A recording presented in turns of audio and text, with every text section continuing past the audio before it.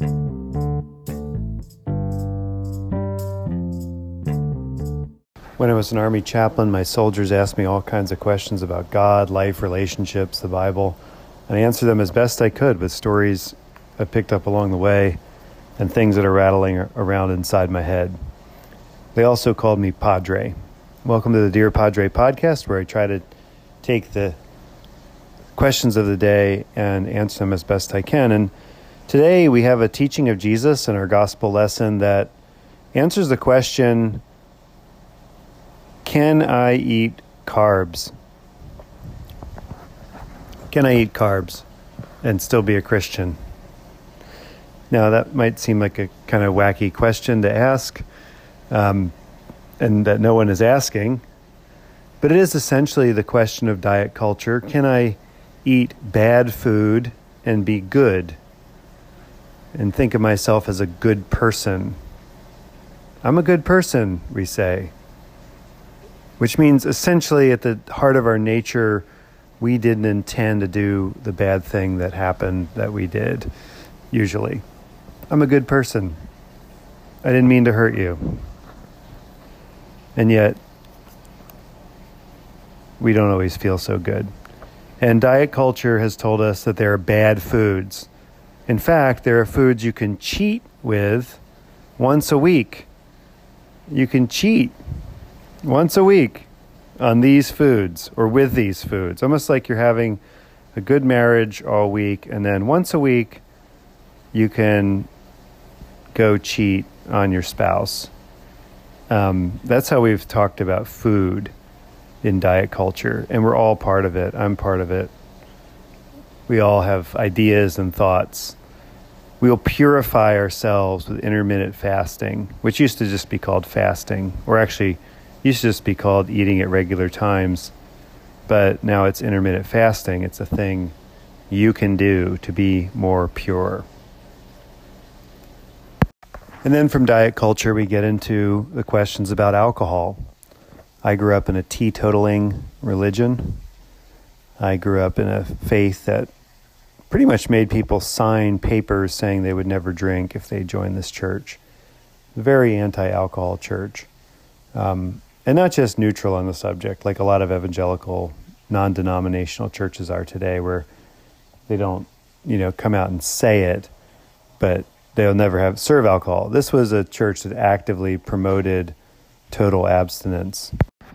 And what this did was it created a culture where there were people that had problems with drinking and had relational problems and life problems from their drinking, and they found great freedom in this. And there were others who had never drank a drop in their life who used this teaching to become superior to other people, when in fact most of them would probably not have a problem with alcohol. And so Jesus' teaching in Mark 7 also confronts this question of, is it okay for me to drink? In many states in our country, we now have legalization of marijuana. And the question is, can I smoke and be a Christian? Can I enjoy that plant that grows from the ground and still be a Christian? And like everything, Jesus answers these questions with a series of teachings in Mark 7. And our lectionary edits a lot of it out, maybe to make it shorter, but maybe to leave out a few things. But Jesus talks about religious devotion here. What does it mean to be a follower of God? And we do have traditions of washing pots and pans and bronze kettles, which Jesus makes reference to.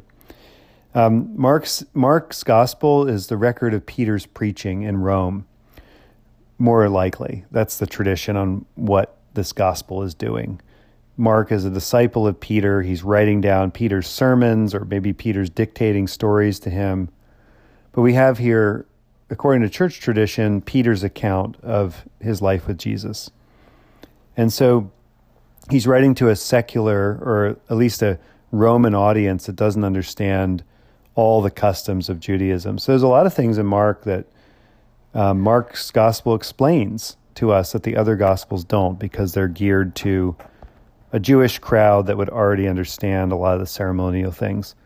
If I'm writing to an American audience, I don't need to tell you what a McDonald's is. I can just say, a guy walked into a McDonald's. If I'm writing to an audience, well, maybe that's not a great example because there's McDonald's everywhere.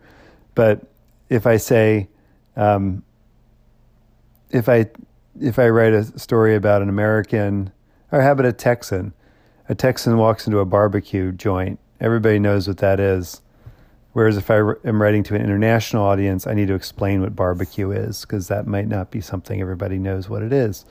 They might think of a charcoal grill, a dad on a weekend with an apron and some tongs, clicking them, barbecuing in Ohio somewhere. That's not barbecue in Texas.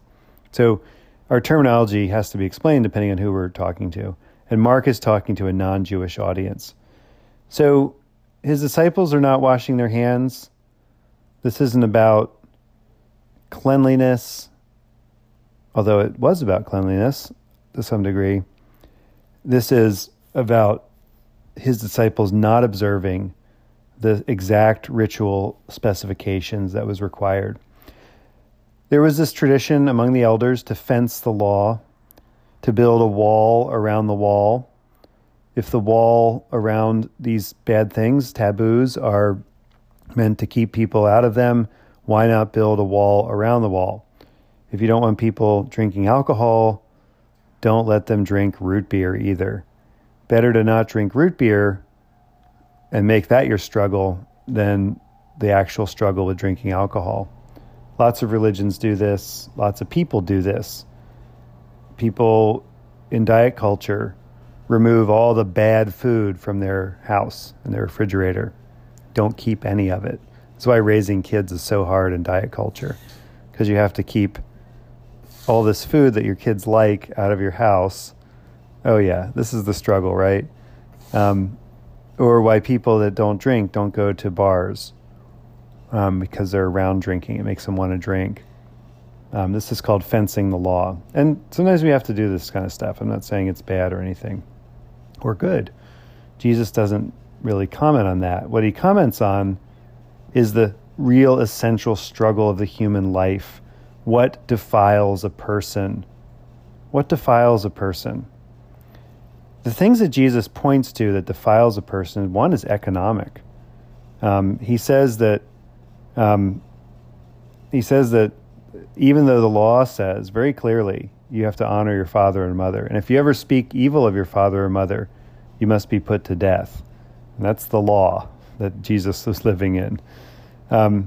But you could get around taking care of your parents if they were sick or elderly by saying that you had given your money to God, even though you hadn't.